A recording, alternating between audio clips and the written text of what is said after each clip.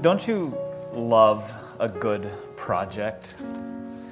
Take some time to develop the thing, but once you roll it out to the students are engaged, and you get to stand back and watch them work. You get to advise them as they dig deeply into this thing on their own, whatever the subject is that you've assigned to them in this project. Instead of being the sage on the stage, you get to be the guide by the side for a change. And the students, they're working extra hours, trying to fill in whatever gaps they might have. They find sources you hadn't thought of. They learn things you didn't know. And when they get to obstacles, they just bound right over those obstacles as if they don't exist. It's not connecting? That's not your experience of projects? Sometimes it is, and those are great.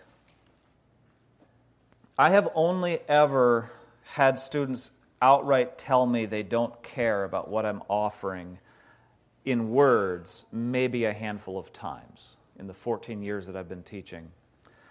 But they tell me they don't care in other ways. What's actually going on when a student is not engaging with the material I have to offer? A student saying, I don't care, a student really not engaging with the material may actually be afraid of failing. They might be saying, I don't care as a means of covering up their fear of failure. And we talked about that yesterday as a misapplication of carefulness. Carefulness is a good thing. If you misapply it and go to perfectionism, then carefulness is damaging and debilitating.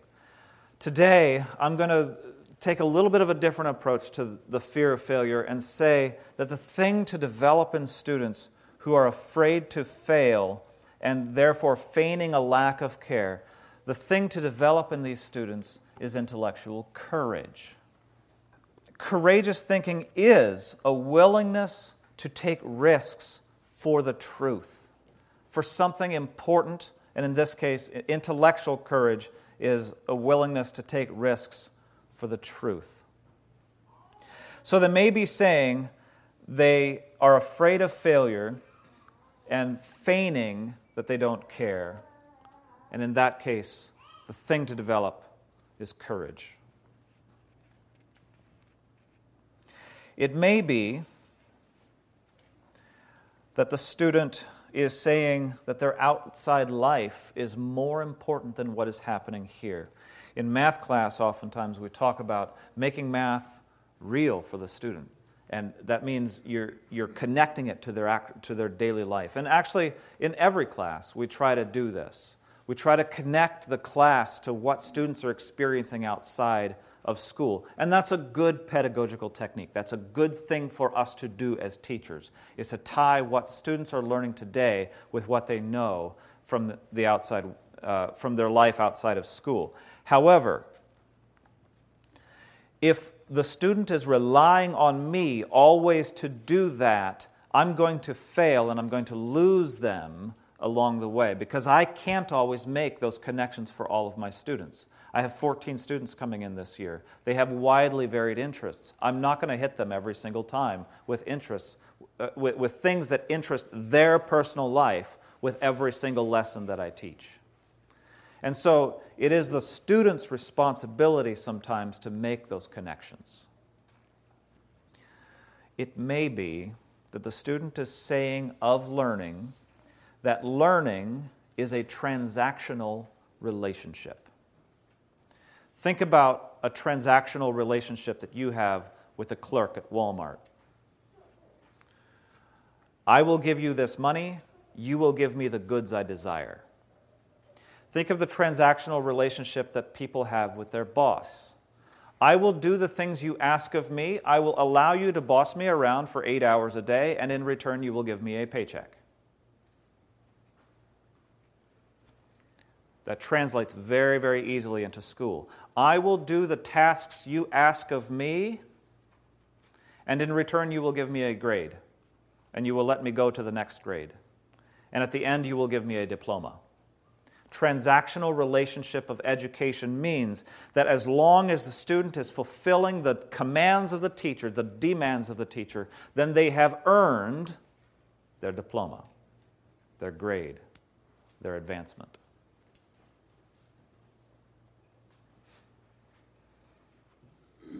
Is that really what education is? Is that really what we're all about?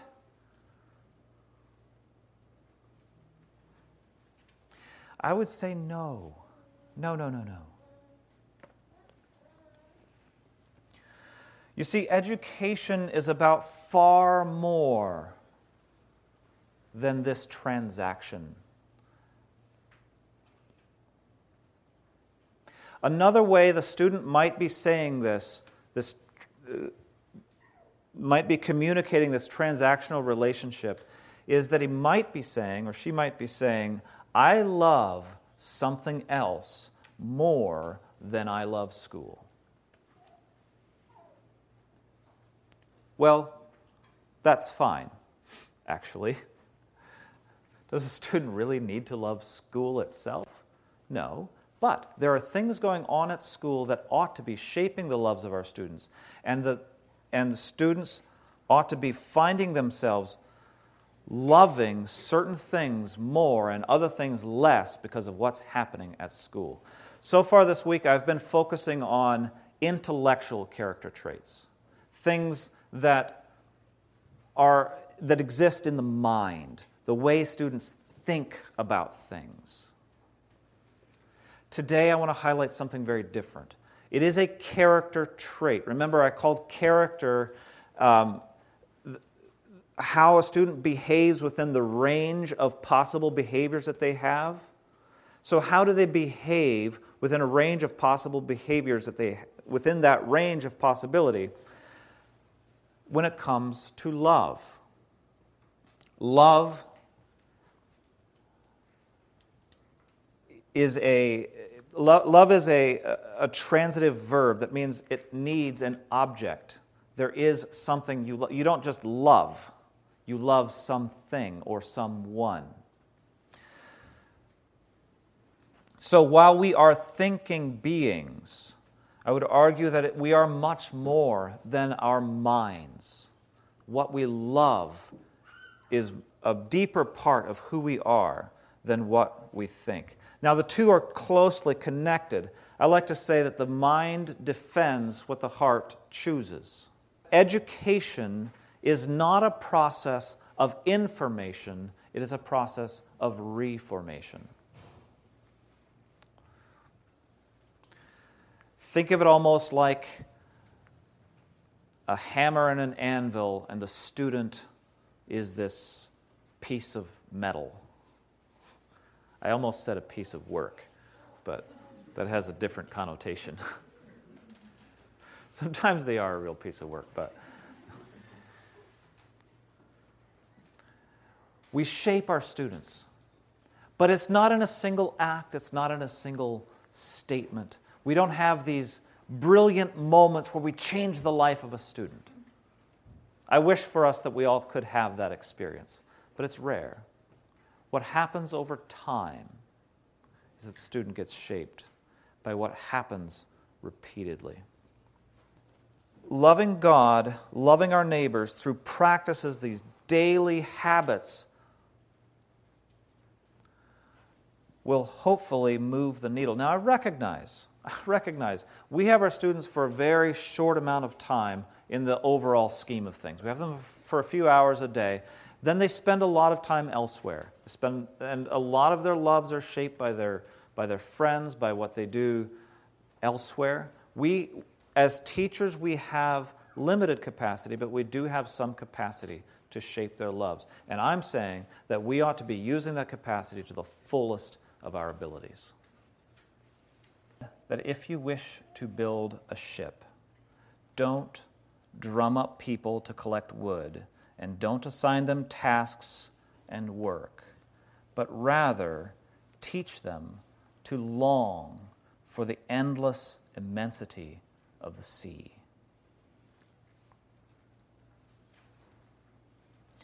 Perhaps the problems that I face with getting students to really engage with the projects that I give to them, to really engage with the lessons of the day, perhaps those problems are not so much problems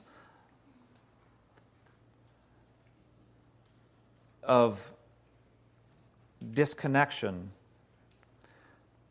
Rather, they're problems of students not longing for the immensity of the sea and not seeing how these things that they're doing day by day connect to that big term, that long-term picture.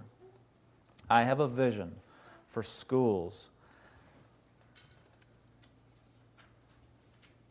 where each classroom is a community of lovers together of truth, lovers of knowledge, but more importantly, lovers of each other, lovers of God, and lovers of neighbors outside the classroom. And we can do that through practices that build that community.